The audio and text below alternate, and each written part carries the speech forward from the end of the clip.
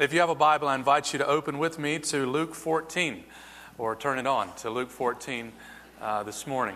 I bring you greetings from Raleigh, North Carolina. As Matt said, I pastor a church there that's not quite 4 years old, and I've told Matt, Kevin, a number of guys here, and my church a lot, that I hope Imago Dei Church can grow up and be like Austin Stone. You guys are the big brother, our elder brother, and we look up to you a lot, and so it's a great honor to be able to address you again, actually, here on this Sunday. As we look at Luke 14, I want to talk about kingdom hospitality. Kingdom hospitality. This is a passage that has great relevance for us as we see what kind of king we have, what kind of people we are to be, and what kind of kingdom we're part of. If you're in the room today, you're not a Christian, I think this is a great text for you to consider. As you just consider the kindness of our King and how He's invited sinners like us to be part of His kingdom. This passage has great relevance for believers, both individually and corporately, as we consider the fact that we have received Jesus' gracious hospitality. We should be the people, recipients of grace, who show grace in a like fashion. And then as a church, hospitality just brings together so many different aspects of our mission. It's not only a biblical imperative, but it's also a culturally appropriate and effective way to do evangelism. And it's also a practical way to love our neighbor, practical way to do justice and mercy ministry. I often tell church planters, hey, if you want to be a good church planter, learn how to do hospitality, because in large measure, that's what you're doing. And so with all of that, with all the significance that surrounds this subject, let's go to the Lord in prayer and ask for His help as we jump into Luke 14. Just a brief prayer this morning. Now, Father, what we know not, please teach us. What we have not, please give us. And what we are not, please make us. For Christ's sake we pray. Amen. So, a question. What are some of your favorite meals of all time? I asked my kids this question recently. They normally get the early service, like on Thursday. As I'm preparing my sermons, I give it ahead of time, and I was preparing a message on hospitality, and I said, so kids, give me your top 5 meals of all time. I have 5 adopted children. They go from ages 10 to 15. And so they start rattling off birthday parties and Christmas dinners and all of mostly the things that had piñatas involved or some of their highlights, So I asked my wife, Kimberly, I said, hey, baby, give me some of your favorite meals. And so she mentioned a meal we had with some Jewish friends at a Passover meal. She mentioned an evening we had in Hawaii recently, watching the sun go down, eating shrimp. Sounds delightful right now, doesn't it? She mentioned Christmas dinners and Thanksgiving dinners. And they asked me, what's your favorite meal of all time, Papa? And so I said, I don't know. Probably my favorite meal of all time had to do with the day I proposed to my wife. I proposed to Kimberly at Arlington Cemetery. It's a long story. 13 years ago or so now. And she's one of four girls, and she's the first to get married. And our first date was at Arlington Cemetery. She used to work on the Hill. Her dad worked in the Pentagon for 20 plus years or whatever. And she had just shown me around D.C. on our first date. So I wanted to take her back there. And I had a little speech ready. And because you got to have your speech ready when you're proposing. And so the short version was basically, I said, hey, baby, these guys, as we're looking at all the graves, they all died, right? This is going somewhere. They all died for a worthy cause. And she said, yeah, they did. And we're starting to reflect on that a bit. And I said, well, I want you to know that I'm ready to lay down my life for you too, to die for you. And she said, oh. And I said, what's our favorite verse? And she said, Psalm 34:3, oh, come and magnify the Lord with me. Let us exalt His name together. And I said, will you come and magnify the Lord with me in marriage? And she put her head right here, and snot went everywhere. She proceeded to cry. She said yes, and I put a ring on her finger, and we went down the hill from Robert E. Lee's old house there down to into the little valley, and we were floating like a leaf on a river of romance as we headed to her house, where her dad had this massive feast ready. I love salmon, okay? And he had the best salmon. And we had shrimp cocktail. And we had asparagus. And we had all sorts of things. There were bridal magazines and balloons. And all the sisters were there. And they're all going crazy. And the father asked me to say the blessing. And he welcomes me into the family. It was a wonderful occasion. And I bet if I were to poll the audience and ask you guys, what are your favorite meals of all times? They would include friends, family, good food, festivity, right?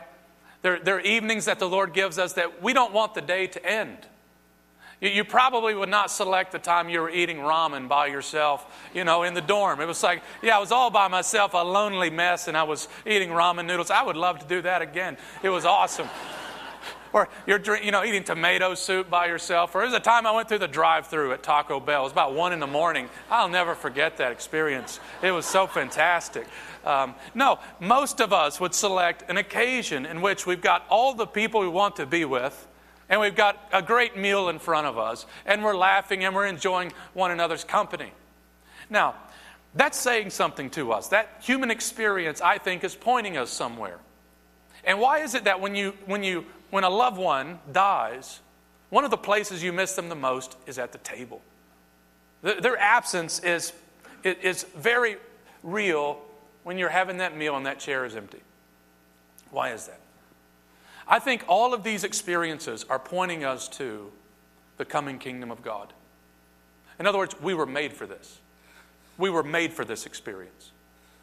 Isaiah predicts this in Isaiah 25, 6-8, as he's looking forward to the day in which we sometimes call the marriage supper of the Lamb, this great feast in which Jesus is there as the groom. We are the bride, and we are there with superior company, with palates not damaged by the fall.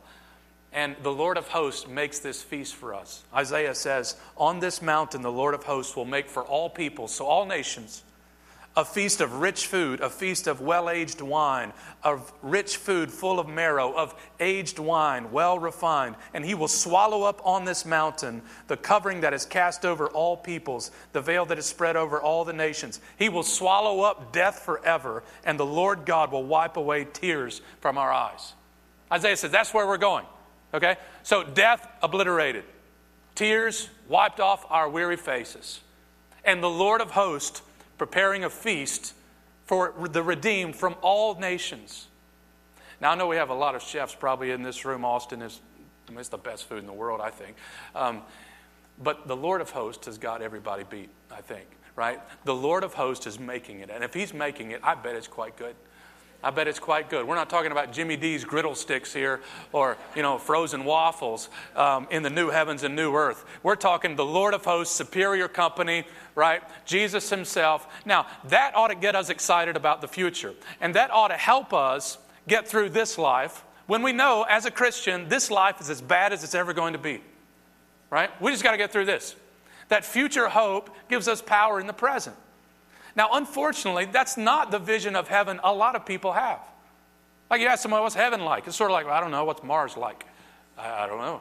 I'm supposed to get excited about it, but I have no idea what it's like. So here's some ideas people, pass along. Many think that heaven is an endless sing-along, which I like to sing, but forever? I mean, that's a lot of songs, man. Like, okay, one more time. Or others think, heaven's like sitting in rows being taught all day long. Others, I think they get this from cartoons. They imagine like we're sitting on a cloud in a golden diaper playing a harp. And somehow that's supposed to be attractive to us. You want to go to heaven? No, I don't want to do that. No, that's more like hell. Others have this Eastern vision of heaven. We're this ethereal realm of disembodied spirits just floating around and who knows where. And that's not attractive. No, we need to think more biblically about the future.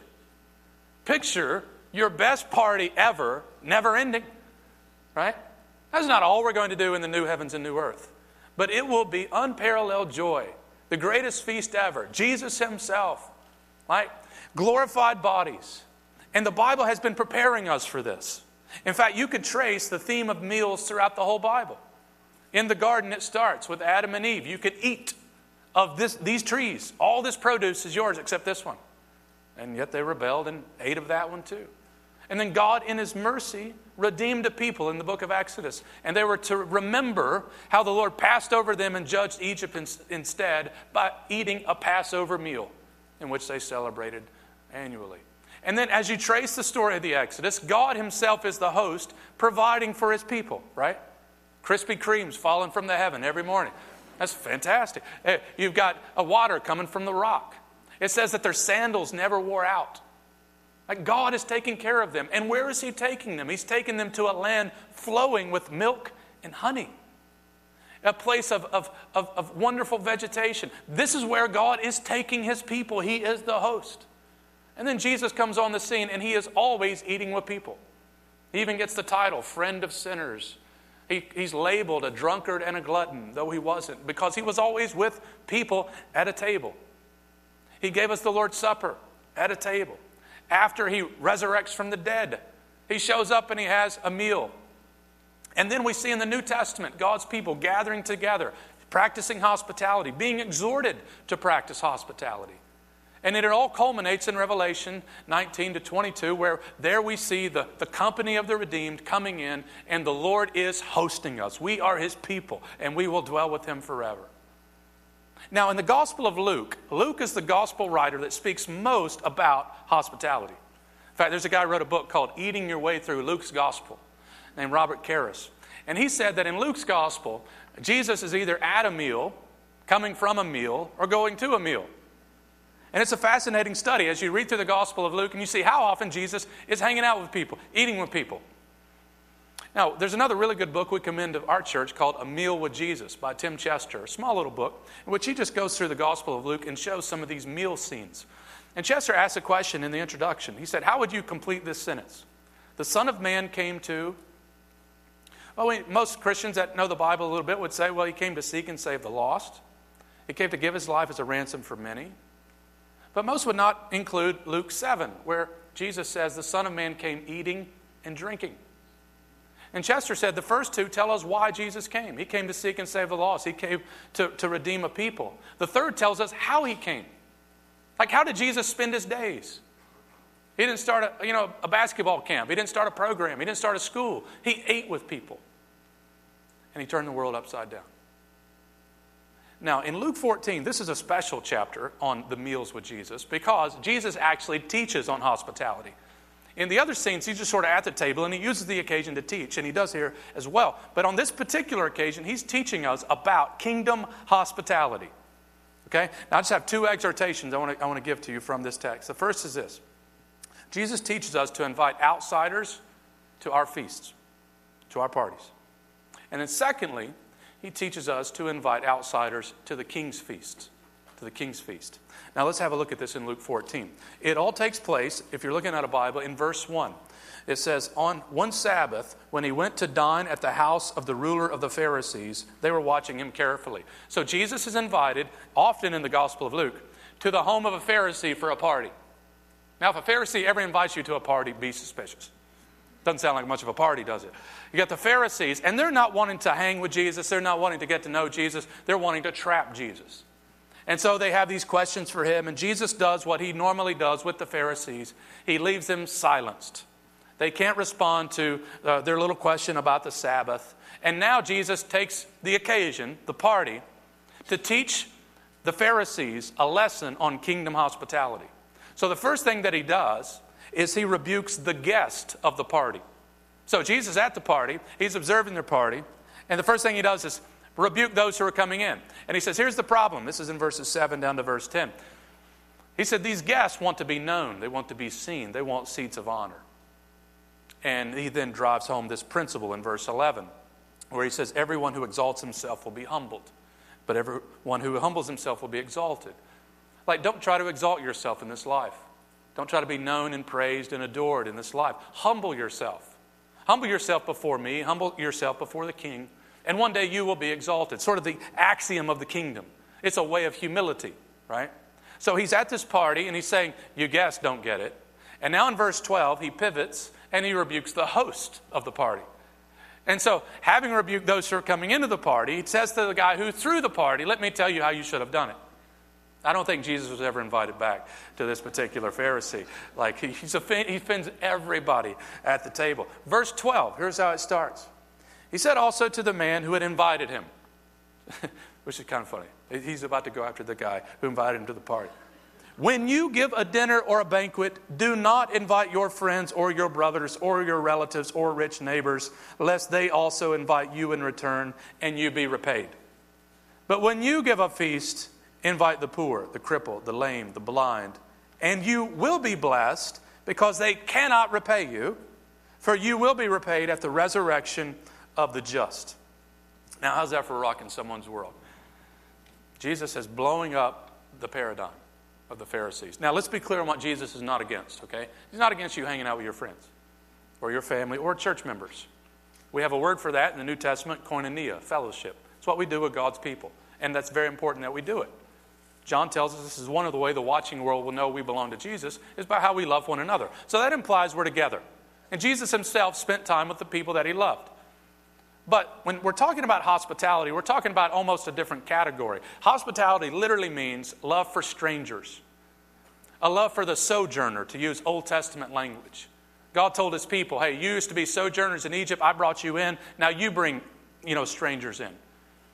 So as we think about hospitality here, Jesus is teaching us a lesson on if we're going to have a feast, a function, a party, don't limit your guest list merely to the people who are like you, to the people you like to be with, to friends, family. Especially don't do it for reciprocity's sake, to be repaid for what you're doing. So I don't think it would be wrong for you to have somewhat of a mixture between those who are outsiders and those who are insiders. Jesus seemed to have that mixture all the time too. But the preference here that he's driving at is to give preference to the poor, preference to the blind, the crippled, the lame, and so on. So you can see Jesus sitting at this table, having first rebuked the guests. Now he looks at the host and he says, let me tell you what's wrong with your party. Where are the foster kids? Where are the guys in the wheelchair? Where are the single moms? Where are the widows? They're not at your parties. This shows you don't understand the kingdom. Now, this is a tough word for us, right? It's a tough word. This is a good word for us. Have you ever loved someone who can't repay you? I didn't realize how deep it was within me to be so angry at ingratitude until we adopted our kids. You adopt kids, which is like permanent hospitality. And you think, man, they're going to say thank you every morning. They're going to get up and write songs about you and, all this stuff. Nah, man. Ain't nobody got time for that. That's not how it works, right? I tell people all the time, if you want a dream baby, get a dog, okay? Our little girl went nuts on an airplane coming back from Ukraine several years ago, and she was biting and kicking and screaming. We bring them out of an orphanage, and this is what happens, There's no thank yous. How about we bite you, The stewardess, well-intended, said, hey, would she like a cookie? I'm like, she needs Ambien, okay? Like a tranquilizer, anything. It's not a cookie. And you're like, where's the thanks at, Well, this is not why we do it. You know what Jesus says here? This verse gives me such hope when I'm having rough parenting days. Why on earth did I do this? Well, it's not so you can be repaid in this life. He says you will be blessed and you will be repaid at the resurrection of the just. We do it because we have a different king. We have a different treasure. And we're living for another world. That's why we do it. We don't do it because there's some sense of entitled gratitude, that we think is to be bestowed upon us. But no. No, we do it because we have a king who's loved us like this. We have a king who loved us when we were the poor. We have a king who loved us when we were the blind. Think about it. People who have received grace should show grace. Jesus is driving it home in this section. The proper response to grace is grace. We once were the poor, having nothing to bring to the table when God adopted us. We were the blind, unable to see the truth of the gospel when he opened our eyes. We were the crippled, unable to walk to God, and he came and rescued us. We who have received the king's hospitality should be the people displaying this hospitality, because we can identify with the poor. We can identify with the marginalized because that's who we were. We don't stand over the marginalized in some superior manner, but rather we see ourselves in them. We were the orphan that God has now brought to the table. We who have received grace now are called by Jesus to show this kingdom grace. And one of the practical ways we can love our world is through hospitality. Well, the Pharisees were having a hard time getting this. We have a hard time getting this. We really need to collapse the distance between us and the marginalized. There's way too much space in many evangelicals. We need to remember, as Jesus is teaching us here, that when you become a Christian, it's not just your moral life that changes. So does your social life. There ought to be an occasion in which people look at our lives and are like, what are you doing with these people? And you can tell them, this is a sign of the Messianic reign. And they'll say, what? And you say, this is a sign that I belong to Jesus. I belong to another kingdom. We're pointing people to somewhere else. So let's not live by payback. Let's live by grace. Let's live for another reward. And let's remember that mission doesn't always look extraordinary. I mean, what Jesus is talking about here, when you have someone over for Thanksgiving who's marginalized, he says, that gets my attention. He fills up the ordinary with eternal meaning here. And that's so fantastic that Jesus does that for us. Every day matters. We have a phrase we use all the time from Steve Timmis at our church. Effective ministry involves ordinary people doing ordinary things with gospel intentionality. Ordinary people like us doing ordinary things like, having a barbecue or playing can jam or whatever you play, going running, or you're all into fitness in Austin, I think. Whatever you guys do. Just keep doing it, but bring in some other people, right, when you do it. And this is the sort of thing that can happen through hospitality, right? I just know this. Lives are changed when you look at someone and say, hey, you want to come over to my house for a barbecue on Thursday night? And they come over to your house and boom, right? The conversation gets started. This is, when our friends who are overseas on the mission field have someone in their home, say a Muslim family, that's big news, isn't it? They email everybody. They say, hey, we're having this family over. Hey, pray for this family. This is wonderful. Well, we do the same thing right here, right? The same thing. It doesn't look extraordinary. Jesus is not talking about light shows, disappearing hobbits, like dancing chihuahuas. We're talking about cooking dinner and inviting people in. And it really matters. It really makes an impact. This is how Jesus himself was doing his ministry during the 3 years while he was there. So, how are you doing at this? Have you ever invited someone over who can't repay you? I can see how a successful businessman will look at this text and say, this is a total waste of my time. You've got it in reverse, pal. Jesus is saying, this gets my attention. You'll be repaid at the resurrection of the just. That's a great investment of your time. Caring for those who can't pay you back. Caring for those who might not even say thank you. John Newton, the author of Amazing Grace, said that this was basically, the most disobeyed paragraph in the New Testament. Newton said, one would think this were not part of God's word because it's so neglected by God's people. It is part of God's word. And so let's hear it. As Christians, I tell our church all the time, we should feel conviction, not condemnation. We should never feel condemnation if we're in Christ. But conviction is a sign that the Father loves us. The Father, in his kindness, calls us to repentance and change.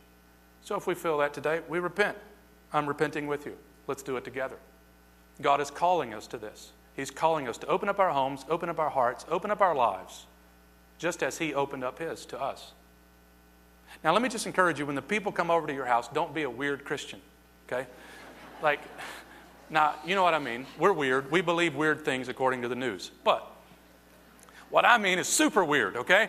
So they're coming over, the brisket's wonderful, you've got some music on perhaps, everybody's having a great time, and then you pivot and do apocalyptic literature on them all of a sudden. Just save that. I just think you should save that for later. Don't go 4 horsemen of the apocalypse the first time you meet, okay? It's like, talk about Jesus, talk about grace, talk about what God has done for you, but you want them to come back, okay? You want them to come back, and they'll thank you for that also. So let me just encourage you practically, pastorally, think about occasions in which you can invite others to your parties. Think about birthday parties, holidays, Thanksgiving. Think about international students who rarely ever visit an American home. Think about the snotty-nosed kid down the street whose dad's in jail and his mom is, on drugs or whatever it is. The functionally fatherless that I call. They're all around us. And so let's live with this gospel intentionality. And let's use our home as a tool of ministry. Right? It used to be said that the last thing to be baptized is your wallet. And now I would say, I think for most Americans, it's their home. Because Americans treat their home like a little castle with a moat and keep everybody out. That's not how we should be using our home. Right? We hear things like, my home is my refuge. I just want to say, that's idolatry. God is our refuge. There's a big difference in ownership and stewardship. We are stewards of everything God has given us. I'm not saying don't enjoy your home. Yeah, enjoy it. We have people over all the time, and sometimes I just say, hey, I'm going upstairs to take a nap. Right? You need to rest, that's fine. But use what God has given you. A lot of Americans feel guilty about having a big house. Don't. Use it. Use it for the poor. Use it for the foster kid. Use it for those who are in need. Use your home to the glory of God. Baptize your house. And it really could turn the world upside down. And if you're looking for a place to move, Raleigh, North Carolina would be wonderful. And we would love to have you in our church because we have like 4 people with jobs. So thanks. We'd love for you to come. Okay? If you would like to write a check, we'll receive it. Okay? So invite outsiders to your feast. Secondly, invite outsiders to the king's feast. Now, Jesus is just rebuked the guests. He's rebuked the host. He said, this is how you ought to have Thanksgiving. This is how you ought to have your 4th of July. And now, there is one guy, verse 15, who thinks he's the exception to everything that's just been said. You've known this guy before. Perhaps he's been in your Bible study. It doesn't really apply. So he says, when one of those who reclined at table with him heard these things, he said to him, blessed is everyone who will eat bread in the kingdom of God, brother.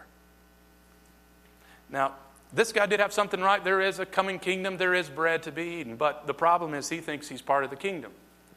And Jesus has just told them, none of you understand the kingdom. This is a warning to every pious person who thinks if they mouth religious language, this somehow indicates they belong to Jesus, when it doesn't. You can pray a prayer, throw a stick in the fire, sing Kumbaya, write your sins down, put them in a bottle, throw it down the ocean, right? Sing Jesus, take the wheel. Whatever you want to do, say, blessed is everyone who eats bread in the kingdom of God. That doesn't mean you're going to the kingdom, right? It may start with a decision, but a relationship with God is more like a marriage. It's a lifelong pursuit. It's a covenant relationship. And we have a tendency this guy, he's got some religious... No. Jesus is not pleased with this guy based upon verse 16. What he said triggers this parable to come. And typically the parable is meant to rebuke, right? And that's what he does. He says, but he said to him. And now there's this parable in which Jesus tells a story about a king throwing a party, inviting everybody to the party. And crazily, some people actually reject the king's invitation. And they all reject it for very lame reasons. Watch it here unfold in verse 16. But he said to him, a man once gave a great banquet and invited many, which I just love that in itself. This is Jesus inviting, the king invites us to a party. Now, what kind of king does that? This strong, right, awesome king in his kindness says you can come. I was watching a show not long ago about P. Diddy or Puff Daddy, or he's got several names, I think. I don't know what he is today, but he throws a party that MTV said was the greatest parties in the history of the world. Once a year, everybody wears white, and it's just this extravagant party. Maybe you got the invitation to P. Diddy's party. I didn't. But if you didn't, it's okay. You've been invited to the party of all parties. Ain't no party like the Jesus party. Because the Jesus party don't stop. Right? This is the king, and he's invited us. We get to participate in this party, and we will wear white.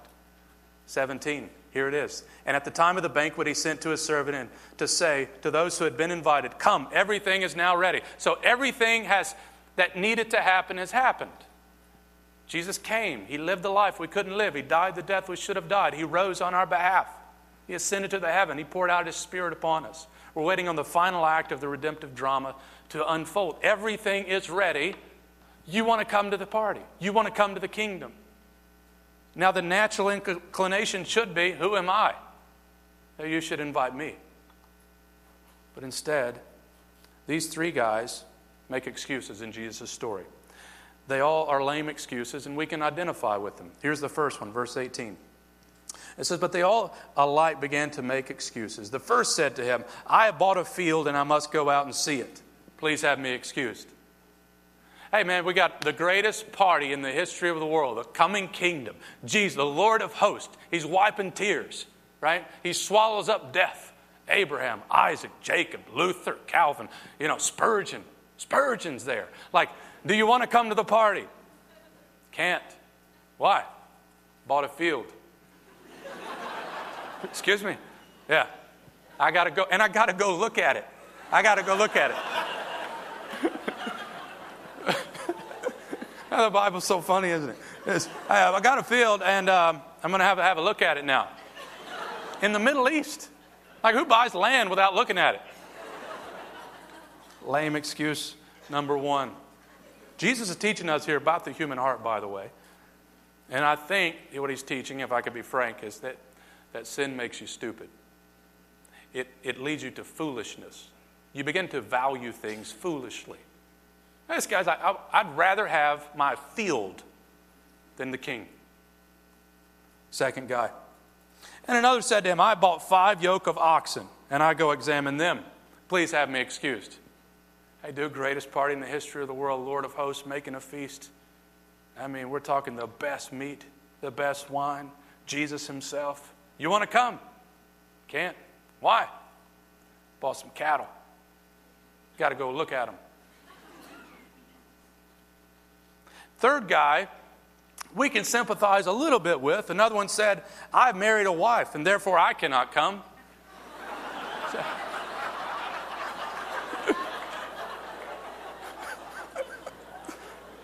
Wow. Really? Hey, man, the greatest party in the history of the world. Like, you want to come. It's going to be fantastic. It's you want... Can't, man. Why? I'm vacuuming. Right? I used to fish. Now I vacuum all the time. I got married. I got so many chores to do. Now, this guy was excused from certain things like the war for like a year, but nothing was prohibiting the people here in the Bible from going to this party. The guy should have said to himself, hey, free food, free party. What lady doesn't like to get dressed up, go to a nice event? That's not what he says. He makes excuses. Now, we laugh at these things, and I think we should laugh at these things because the humor is teaching us the folly of human beings, the folly of rejecting the king. Now, you know, in seminary, we train our guys to respond to the biggest objections to Christianity. There are 6 big ones that we talk about all the time. There are more than that, but we talk about things like, well, what about other religions? What about the evil in the world? Christianity is an ethical straitjacket. What about the history of Christianity? We've caused a lot of trouble. Doesn't the cross make God look angry? And isn't the Bible socially oppressive? And those are real objections, and a lot of people voice them. But you know, as we send guys out to plant churches, we send them around the world, we come to find that very few people have these objections. Rather, what they have are lame excuses. Folly. Because sin blinds us. It creates a value problem in our soul, right? And so you ask someone today, hey, you want to come to worship with me? I can't. Why? Well, I pre-recorded all my TV shows. I watch them on Sunday. Hey, you want to come next week? I can't. I work on cars sometimes on Sunday. All right, it's really not a good season. We hear this one a lot. Why not? Well, we've got little kids. Or we hear the reverse. It's not a good season because our kids just left. Well, is it ever a good season? Well, I'd love to come, and join the, worship service, but I'm working on my TAN. I'm working on my GPA. It's like, you just rattle them off. I bet you've heard a lame excuse at some point, and you've probably given them. I know I did. And here it is. Jesus is confronting us today and saying, hey, how can you refuse this? Do you really want to turn your back on this king? Well, what happens next in the parable is Jesus says, I commission my servant to go out to the fringes, and I'm going to invite people in. Probably a picture of the Gentile world coming in to the kingdom. A picture of us coming into the kingdom. And praise God, the invitation went out to us. We read in verse 21. So the servant came and reported these things to his master, and the master of the house became angry. He's angry that people aren't responding. Why aren't you responding? And he says, said to his servant, go out quickly to the streets and lanes of the city, bring in the poor, the crippled, the blind, and the lame. And the servant said, sir, what you commanded has been done, and there's still room. I love that phrase. If you're not a Christian, there's still room. Still room. Praise God there was room for us. After he says this, it says the servant said, and the master of the house rather said to the servant, go out to the highways and hedges and compel people to come in that my house may be filled. The Lord wants a house full. He wants a full house. And he's saying, compel them. This is what we're doing, right? So we send people to the nations. So we send people out into the streets. We're compelling people. Language that Paul himself uses in 2 Corinthians 5. Come on in. Verse 24, he concludes by saying, for I tell you, none of those men who were invited shall taste my banquet. This is what Jesus basically says. The party's going on with or without you. But you've been invited. You won't be there with an excuse one day of saying, I wasn't invited. You were invited. It's as though the king is passing out invitations and saying, do you want to come? Everything has been taken care of. And many will make lame excuses, and we read in chapter 14, verse 33, why that is. He says, therefore, any one of you who will not renounce all that he has cannot be my disciple. Jesus has to take first place. And many will not be willing to put down their functional saviors, their idols, and follow the king. And so I just have 3 questions as I finish this morning. Now, right from what we've just been talking about. The first question is, are you coming to the king's party? I mean, think about the greatest invitation you could receive today. What would that be? Maybe if you're a lady and you like to shop, and we just said, hey, we want to pay for you to go to Paris. We're going to give you $250,000 so you can buy a couple pair of pants, and you can, who's going to send you to Paris? Well, you want to go? I can't. Why not? I got some grass. Got to cut. No. You're going to Paris. Right? Guys, maybe you like to fish. Hey, man, we're going to pay for you to go to Washington to fly fish. How long you want to stay? 3-4 months? 50-yard line, Super Bowl. Like, what is the invitation that would just melt you?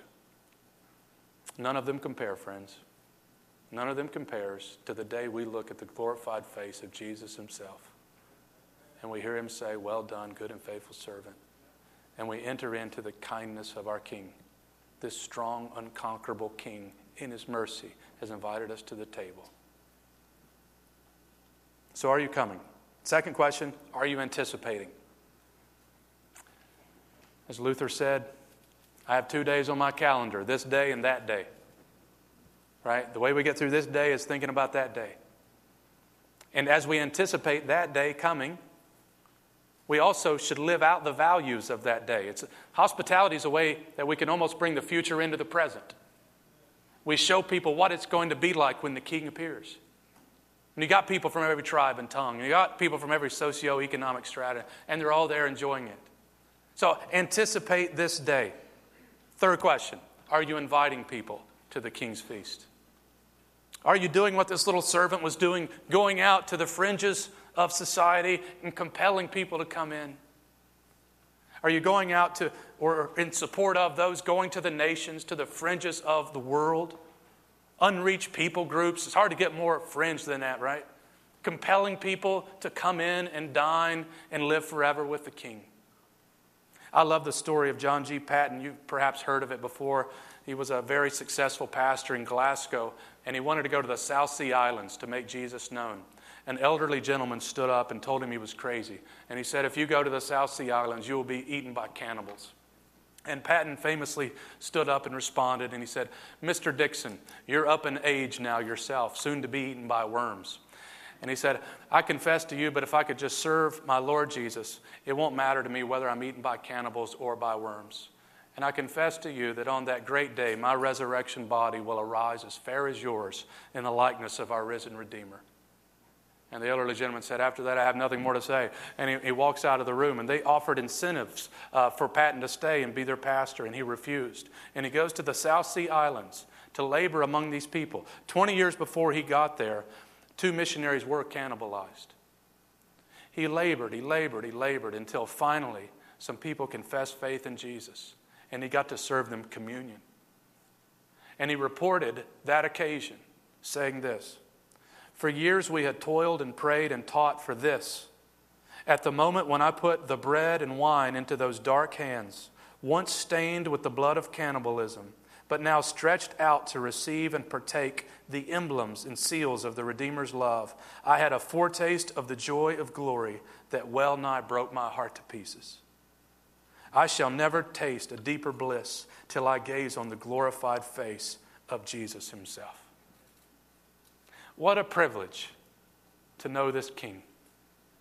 And what a privilege to invite others to the King, to the table.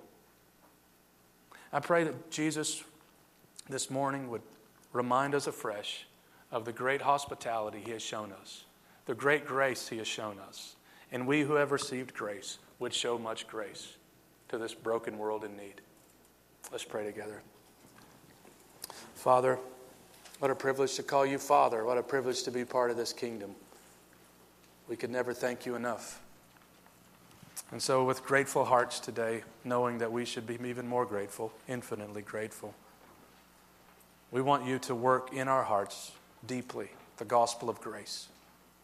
Work it in so deeply that it comes out of us in everyday life, like opening up our home and our table to the least of these. I pray this week you would use Stone, use Imago Dei, ordinary people to do ordinary things with gospel intentionality. And I pray that the result of this sort of faithful, Jesus-like ministry would be many people being able to take the Lord's table, as Patton described. We pray for our friends, our brothers and sisters around the world today, many of them isolated, alone, making Jesus known. Would you grant them fruit, Lord? Would you grant them the privilege of taking those emblems and seals of the Redeemer's loves with others? We bless you. Thank you, King Jesus. We're your servants. We are glad children. In Jesus' name, amen.